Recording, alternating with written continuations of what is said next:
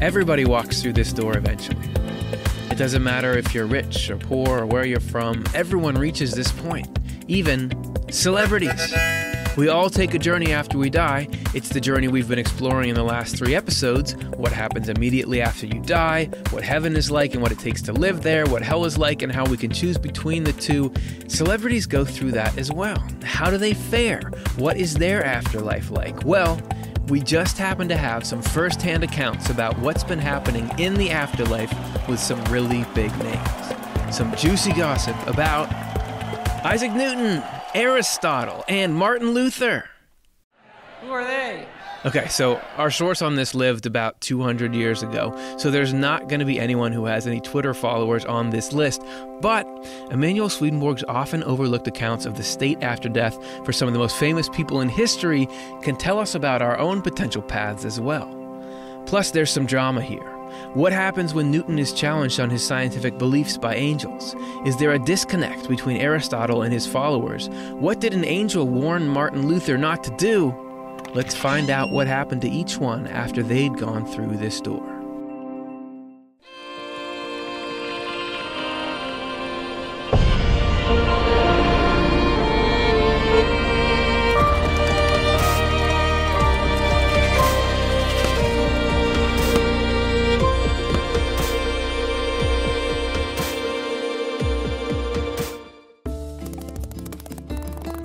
Sir Isaac Newton is recognized as one of the most influential scientists of all time and a key figure in the scientific revolution. He was a mathematician, physicist, astronomer, theologian, author, and philosopher.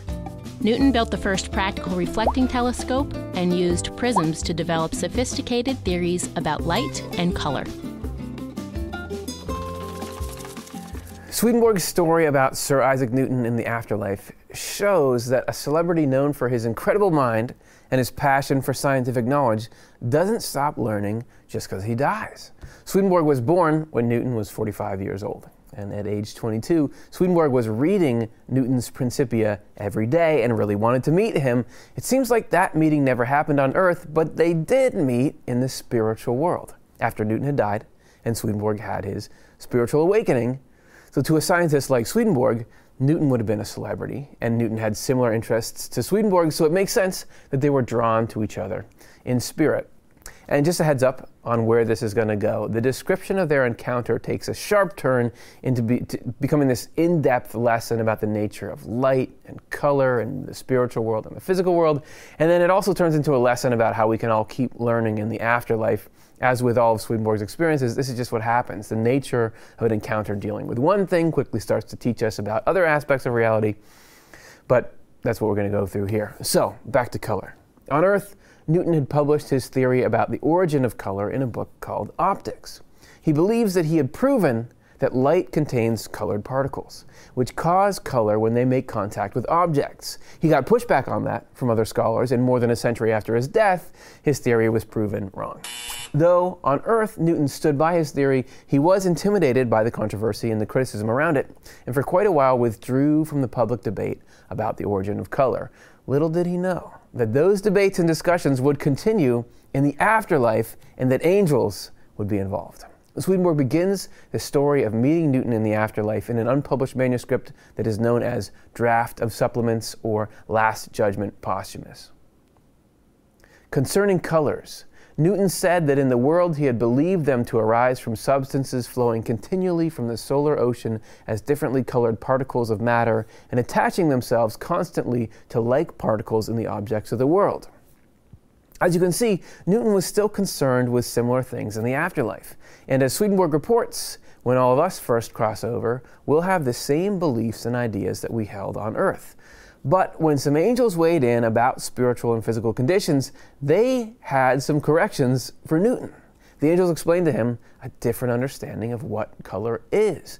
They said there are colors in the spiritual world too, but they're more vivid, splendid, and diverse than the colors on Earth.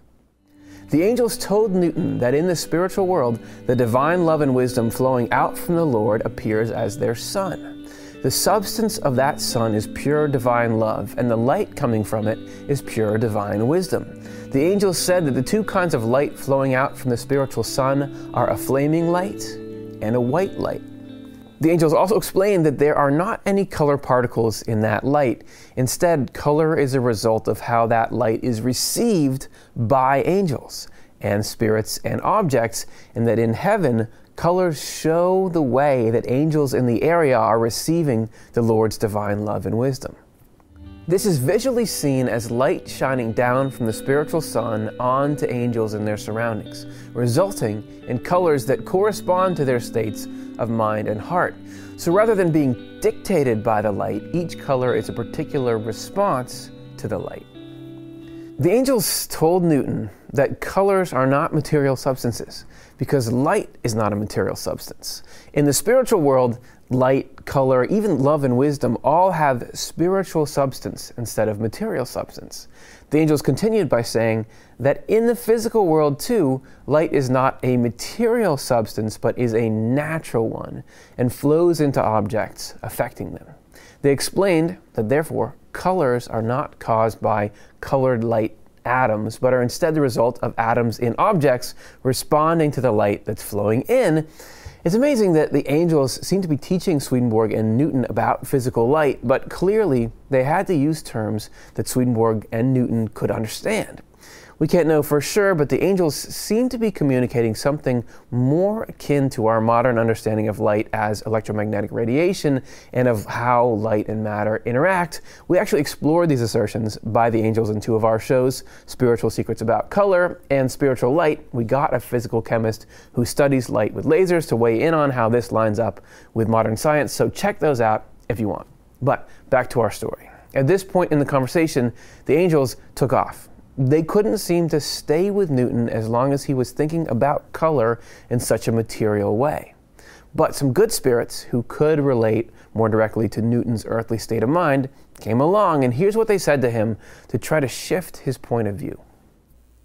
Think, please, of colors not from the perspective of some small prism or the way they appear on some wall, but from the perspective of the greenness of all the forests and all the grassy fields throughout the entire world in which you have been. Can you conceive of a continual emanation from the sun of a green color only? Can you conceive, too, of a continual flowing in of a gray or stony color into the mountains of the whole earth, and so on? Would you not, then, be conceiving of continuous oceans of only a green or stony color? Tell us where they go when they cease. Do they go off into the universe? In the afterlife, things are worked out so that we're all taught by people who can relate to and reach our current state of mind. And this is what happened here. After describing this appeal to Newton's sense of logic, Swedenborg finishes the story. After thinking about the matter more deeply, Newton said, "Now I know that colors are modifications of light in objects in whose forms light is variegated in accordance with the forms of their constituents, giving rise to colors." These are Newton's own words, which he wishes me to communicate. So Newton recants, but there's more. Another conversation that Swedenborg witnessed between Newton and angels was on the topic of a vacuum. And again, the angels seem kind of opinionated about it. Newton said that in the world he had believed a vacuum to be possible. But when angels perceived that the idea he had of a vacuum was an idea of nothingness, they turned away, saying that when an idea of nothingness enters, any idea of the essence of things perishes. And so does any idea of the thought, intellect, affection, love, or will in people and angels, which are impossible in a state of nothingness. So to the angels, something about holding an idea of nothing is toxic to their ability to understand the interconnected whole. And seeing the conditions of the afterlife firsthand, Newton could now see that a vacuum didn't make any sense, because there he was out of his physical body in the physical world, and yet he was thinking, feeling, acting, and breathing. Beyond physical matter was not nothingness, but an existence more full of something than he could have imagined. Newton said he knew that divinity, the one who is, fills everything, and that he was aghast at the notion of a vacuum as nothing, because this was a totally destructive notion. He seemed to even view it as a spiritually dangerous notion. Newton said that something and nothing are completely antithetical, so antithetical that he is horrified at the idea of nothing, and he guards himself against it. So quite a reversal here, to keep his mind from falling into a state of insensibility. According to what Swedenborg saw, this brilliant scientist, Sir Isaac Newton, was willing to keep studying and learning in the afterlife with a sincere heart, and so his knowledge continued to deepen. I spoke with Newton several times. He is an utterly sincere person and dwells among his own colleagues and is loved. He told me that he now knows that the Lord is the Son of the angelic heaven and that all light comes from him, which in essence is divine intelligence and is what gives intelligence to angels and also to humankind. He said that colors there appear much brighter than in the world and in far greater variety, and that colors there arise from the modification of the divine light in angels and in people on earth, and that it is from this that the varieties of intellect arise. I love the idea that we can keep learning in the afterlife. I just think there must be some really awesome scientific experiments that go on in heaven. Right. Only you're not just uncovering a knowledge of how things work, but spiritual wisdom at the same time. Yeah, it seems like Newton's having a great time in the afterlife. You know, he's getting to continue to develop his passions and interests there. And so now you've got another story for us, right? Yes, this is about someone even further back in earthly history, Aristotle. Swedenborg made this interesting observation that there was a big spiritual difference between Aristotle and many of the people who later studied his writings. Aristotle was an ancient Greek philosopher and scientist who numbers among the greatest philosophers of all time. He did not believe in the Greek pantheon of gods, but rather in one God who is the unmoved mover and first cause. Aristotle's extensive writings cover topics such as physics, biology, zoology, metaphysics, logic, ethics, the arts, rhetoric, psychology, linguistics, economics, and government. The writings of Aristotle have had a major impact on world thought. They powerfully influenced later Greek philosophers, Christian and Muslim scholars, and Western science, culture, and society all the way up to the present day. The Stanford Encyclopedia of Philosophy reads, Aristotle's theories have provided illumination, met with resistance, sparked debate, and generally stimulated the sustained interest of an abiding readership. What would Aristotle himself think of the countless ways his writings have been studied and used? Well, Swedenborg got a glimpse of that in the spiritual world. He tells a story that begins with him becoming aware of some spirits near him. I became aware of a sound spreading from below, this is Swedenborg, at my left side and up toward my left ear. Of course it's Swedenborg. I could tell that some spirits were trying to get out of that region, but I could not tell what kind they were. When they did finally get out, they talked with me, saying they had been experts in logic and metaphysics and that their thinking had been totally absorbed in such matters, but solely for the purpose of sounding erudite and thereby gaining status and wealth. They complained that now their lives were wretched because that had been their only reason for learning, which meant that their learning had not served to develop their reasoning faculties. Their speech was mumbling and slow. But then Swedenborg became aware of another pair of spirits above his head. These two spirits were talking to each other, and Swedenborg realized that one of them was Aristotle, who came near to his right ear and began talking to Swedenborg. He could tell that Aristotle was completely different than the prideful scholars who had been complaining about their lot. Aristotle was a philosopher filled with a delight in learning and understanding, and with a genuine desire to know the truth. From this delight, he thought deeply and came up with ways to express the thoughts in words. The words were intended to be applied to life. This was very different than the scholars who simply collected a lot of terms and used them to sound impressive and superior. For them, Swedenborg wrote, philosophy was a means of going insane rather than becoming wise. That's a strong statement, and ultimately, this approach brought them darkness instead of light. The reason is, for all of us, ideas are supposed to lead toward deeper knowledge about how to live a good and useful life, one that is connected with God and the neighbor. This approach opens the mind more and more to heavenly wisdom. But collecting ideas just for prestige or personal gain runs the risk of shutting down our spiritual rationality in the afterlife. Here's more of Swedenborg's conversation with Aristotle. Next, I spoke with him about the science of analysis and was given the opportunity to say that a little child in half an hour could say more in a philosophic, analytic, and logical vein than he could describe in several volumes. This is because all human thought and speech is analytic, and the laws governing it come from the spiritual world. And Swedenborg continues. When people try to think artificially on the basis of terms, they bear some resemblance to dancers who want to learn dancing by studying motor nerves and muscles. If that were what they focused on when dancing, they would hardly be able to move a toe. Without any of the science, though, they move all the motor nerves throughout their body, and by extension their lungs, diaphragm, trunk, arms, neck, and so on, as would require more than a few volumes to describe. This point of Swedenborg's really rang true for Aristotle. Aristotle agreed with all this, saying that people who learn this way are going about it backward. Those who want to be fools, he added, are welcome to continue in this fashion. He is on a roll, but they should always be thinking about the purpose and thinking deeply. The takeaway is, purpose or usefulness is key to whether knowledge will truly serve us and stay with us, or disintegrate into foolishness in the afterlife. It's like the difference between solid rock and a pile of sand.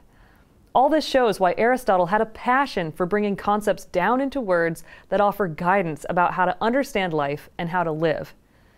What Swedenborg learned anyway is that he was deeply dedicated to what is useful. Next, Aristotle told Swedenborg about the idea of God he had had while he was on Earth. He then showed me how he had viewed the supreme deity. He had envisioned the deity as having a human face and a head encircled with rays of light. He said that he now knew that that divine human being is the Lord, and that the ring of light rays depicts the divine emanation that comes from him and flows not only into heaven, but into the physical universe, managing and governing them both. At this point in the conversation, a strange thing happens, as if it hasn't been weird enough already. Swedenborg saw a vision of a woman who was reaching out her hand to touch Aristotle's cheek. This is an example of a common occurrence in the spiritual world, where things going on in people's minds get portrayed as visualizations around them. Swedenborg remarked on this to Aristotle, who said that he himself had actually experienced this same vision while he was on Earth. Some angelic spirits nearby explained what this imagery was about. Some angelic spirits said that the ancients sometimes saw such beings, whom they called palaces. The vision had come to him from spirits who relished ideas and reveled in thought while living as people on earth in antiquity, but did not use philosophy. Because he had such spirits with him and delighted them with his deep thinking, they presented such a woman to him as a representation. Deep thinkers like Aristotle had access to wisdom passed down from very ancient scriptures, which also connected them with ancient peoples in the spiritual world. In the afterlife, we'll be able to send messages to others using visible mental imagery, and this was a message to Aristotle saying, "We like what you're thinking." The last thing Aristotle told Swedenborg was that on Earth, he had believed in a human soul that would survive bodily death, but the concept he had was that it was some vague, invisible force. There in the afterlife, he was now learning from experience about the vibrant and tangible life of the spirit after death. So again, here was a passionate student of life learning more after death, just as we all will be able to keep on learning forever. And about the students of Aristotle's writings, obviously not all people who study Aristotle are foolish. Swedenborg was just particularly struck in his contact with Aristotle to notice the spiritual contrast between an arrogant approach to philosophy compared with the approach of a philosopher who had a genuine love for truth. Swedenborg writes, Aristotle formed his philosophical system in a natural order. He first obtained a mental image of his thought, and from it formed his philosophical system, in order to describe it and, so to speak, paint it for others. But his followers went about it in an upside-down order. Because of this, they are always casting themselves into stupidity and darkness concerning inward qualities, while Aristotle advances into light. I imagine that insight even helped Swedenborg on his own journey into philosophy and theology. As Swedenborg says over and over, motivation is everything. Yes, like deep study and thinking can come either from a love for the truth and a desire for it, or a desire for your own self-importance. And Swedenborg was very keen on figuring that difference out in his own spiritual life, as well as passing on any insights he had about that to others. Okay, so now, Jonathan, you're going to tell us our third and final, and I would say most dramatic celebrity story. Yes, we're talking about Martin Luther. Now, Swedenborg grew up in a Lutheran country. His father was a Lutheran bishop, so Luther would have loomed large in his mind. And as anybody who's read any Swedenborg knows, he strongly challenged the doctrine of salvation by faith alone that Luther championed, right? That's right. But in the story Swedenborg tells of meeting Luther in the afterlife, they ended up forming a good friendship. Martin Luther was a German professor of theology, a composer, a priest, a monk, and a seminal figure in the Protestant Reformation. Luther rejected teachings and practices of the Roman Catholic Church of his day, especially the practice of indulgences, which promised people a reduction of punishment in the afterlife, in exchange for money or external actions. This practice had increasingly become a tool to enrich corrupt church leaders. Luther confronted this corruption in writing and preached a whole new form of Christianity, which gave divine authority to the Bible rather than to popes and priests. He translated the Bible and made it available to the common people, and he preached that salvation had nothing to do with deeds and actions, but was given by the grace of God solely through faith in Jesus Christ. Swedenborg saw that by the mid-1700s, these two extreme ideas about salvation, earning it through external deeds, which Luther rebelled against, or passively receiving it through faith alone, which Luther passionately advocated, had both caused huge problems to the inner spirit of the Christian churches. Each view was missing something, and Swedenborg had an interesting story to tell about Martin Luther in the afterlife. Now, spoiler alert, in Swedenborg's story of Luther, we're going to see the case of a person at first caught up in a lot of negativity and self-importance, but who later was brought back in touch with his own deeper goodness. And this will be the story for most of us. We'll start out our new chapter in the afterlife still tangled in some negativity that we became attached to, but we'll be gently led along toward positive change at whatever rate we're willing to follow. To begin the story, we'll see the first stage of Luther's afterlife journey. Because of his passion to confront corruption and work for reform, Luther entered the afterlife with a habit of taking great delight in ardent arguments about belief. As for Luther, from the moment he arrived in the spiritual world, he was an ardent evangelist for and defender of his own theological teachings. As the number of people from earth who agreed and favored his position grew, his impassioned championing of those teachings only increased. Swedenborg saw Luther in the world of spirits, at first living in a house very much like his earthly home. In the middle of the home, he had set up a chair on a low platform. Luther would sit on that chair with his front door open, waiting for people to come in and hear his teachings. He would actually line people up in rows according to how well they favored his views. People who were in strong agreement with Luther's teachings were placed closest to him up front, and those who were in less agreement would be placed at the back. He would lecture for a while, then break for questions, but he always used the questions to get back to the main point of his lecture. Because of all the approval he was receiving, Luther's ability to persuade people grew stronger. He adopted a style of persuasive speaking that's so effective in the spiritual world that listeners actually lose the ability to think differently than the speaker. The type of persuasion, actually a form of incantation that he had been practicing, draws its power from self-love. Eventually, that self-love leads the style of discourse to become such that when anyone contradicts what you're saying, you attack not only the point being made, but also the person who is making it. I noticed that he had a communication with those who do not wish to learn, but to teach. Such people take away from others all freedom of speech by imposing their own opinions as if they were from God and by assailing all who contradict them. Swedenborg reports that soon Luther was forbidden from practicing this kind of persuasive behavior. When he tried, he would experience the effects of spiritual law. The domineering energy he was putting out would bounce back at him, and he would suffer torments and would have to stop. He was only allowed to try to convince others through reasoning and argumentation, which would allow the listeners more freedom to accept or reject the ideas. Luther had fallen victim to the pitfalls of his own passion for reform and to his worldly success. After all, whole kingdoms adopted the new form of Christianity that he formulated. Luther would vehemently argue with anyone who disagreed with him. We can see the beginnings of this from his earthly writings. Luther did the world a major service by translating the Bible into the language of the common people.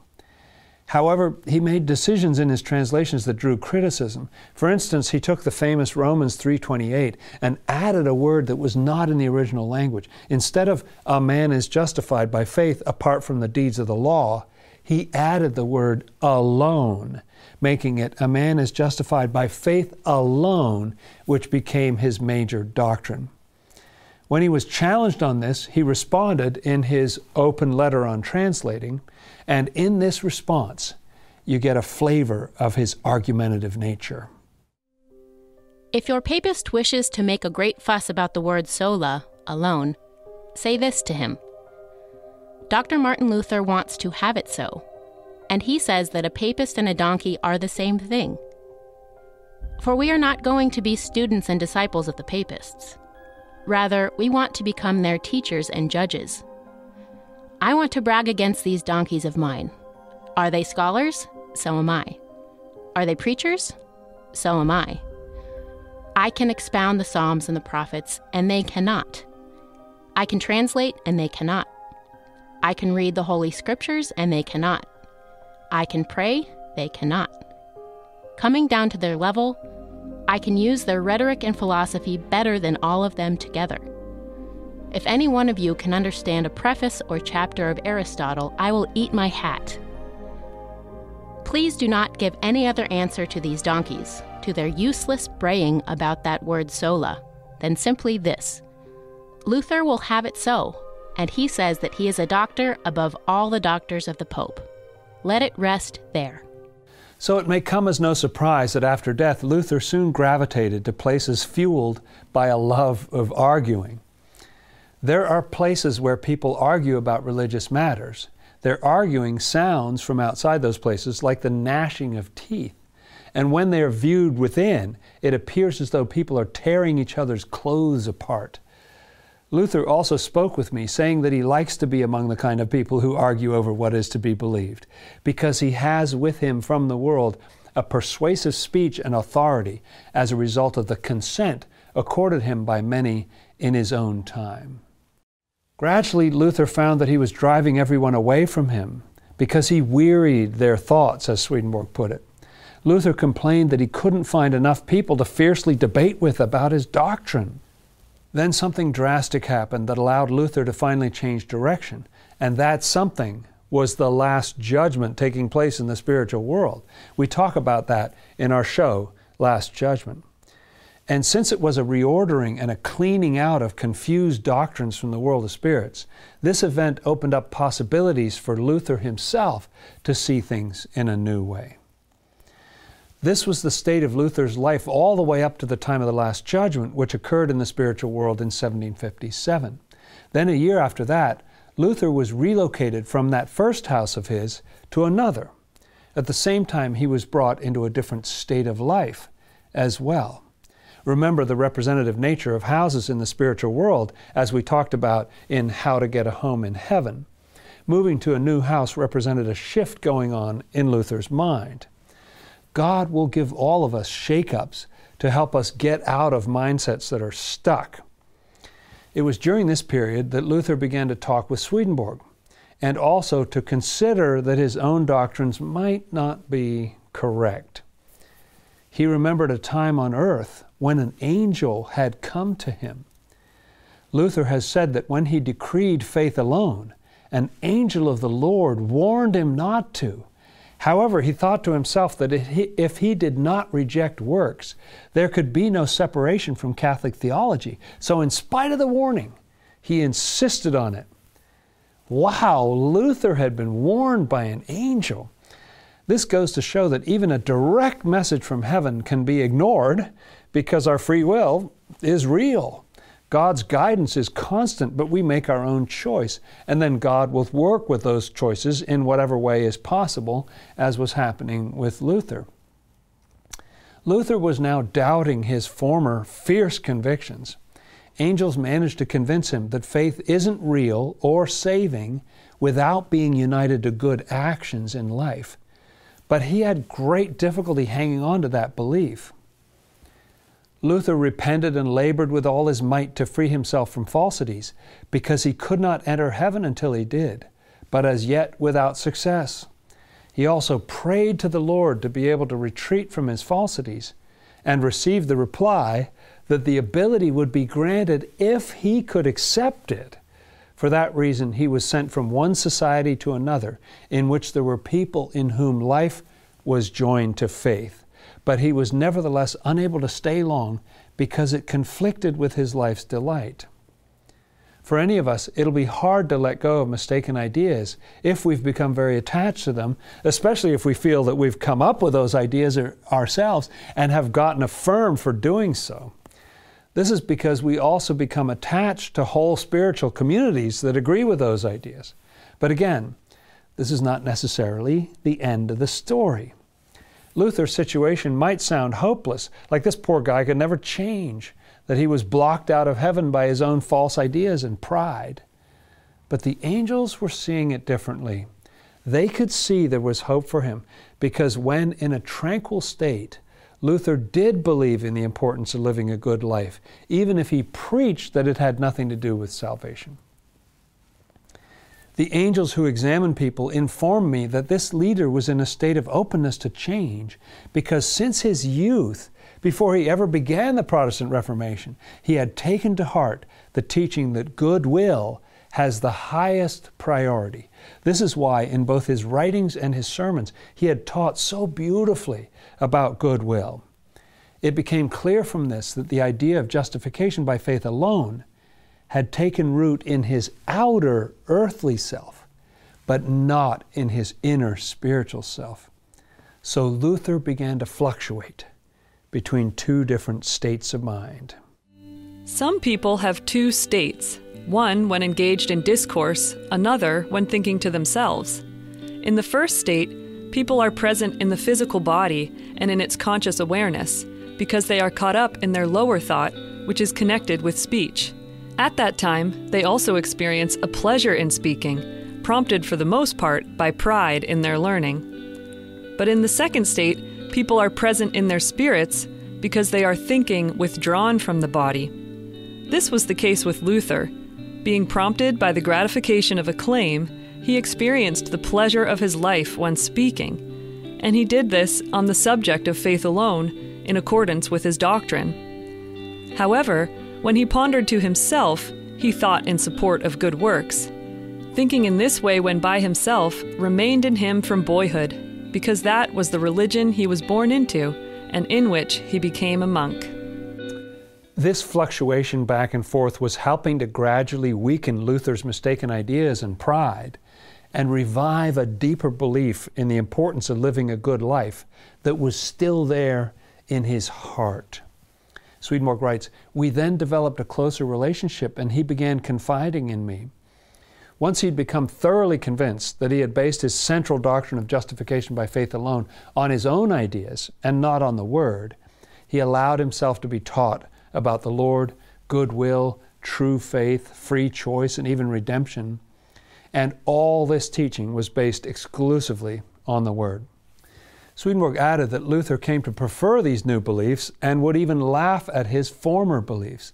Luther said, "It was all because my goal was to separate from the Roman Catholics, and the notion of faith alone was the only way to pursue and achieve that. Therefore, I'm not surprised that I wandered off into error.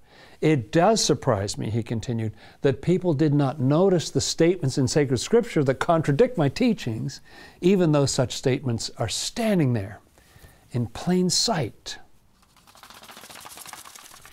It just goes to show that the Lord has tremendous patience with us all, no matter how far off in the course of our lives we may get with different beliefs or actions. Yeah, it seems like if you have any desire to live a good life buried in there somewhere, the Lord is going to find it, set it free, and help it grow at whatever rate we're willing to let that happen.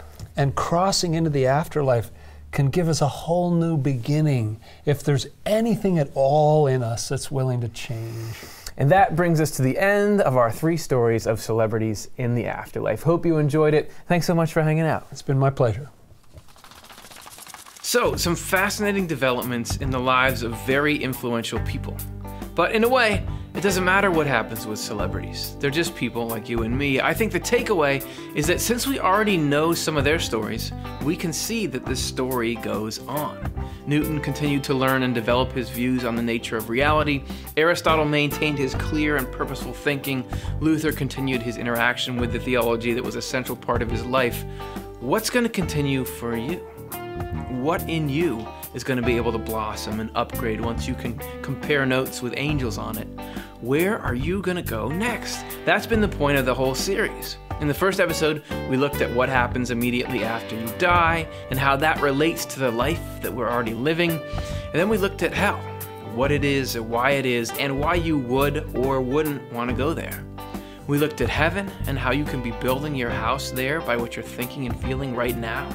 This journey has been about how life continues on. Because as we already know, how we spend our time through each door lays the foundation for how we enter the next phase. And understanding the progression and the big picture gets us ready, so that when this door eventually shows up, it's not fear of the unknown, it's excitement, because there's so much more to the story. We want the ideas and insights we cover to be available for free to anyone, anytime they need them. That's why we offer Swedenborg's books as free downloads on Swedenborg.com, and we share all the content on our Off the Left Eye YouTube channel with no paywall or ads. The only way to keep this up, though, is for those of you who like what we're doing and feel comfortable giving, to give. If the idea of helping others have easy access to the content we produce feels meaningful to you, please consider joining our community of sustaining supporters by signing up to give a monthly donation. Go to otle.cosvox.com and follow the prompts to set up a recurring donation at a value of your choice. Any amount helps. Our sustaining supporters are the backbone of what we do at Off the Left Eye and allow us to continue to create high-quality programming. Your support helps the ideas in our content reach and nourish thousands of people every week around the globe. We couldn't do it without you. Give if you can, receive if you need. If we cycle through this way, in the end, everybody wins.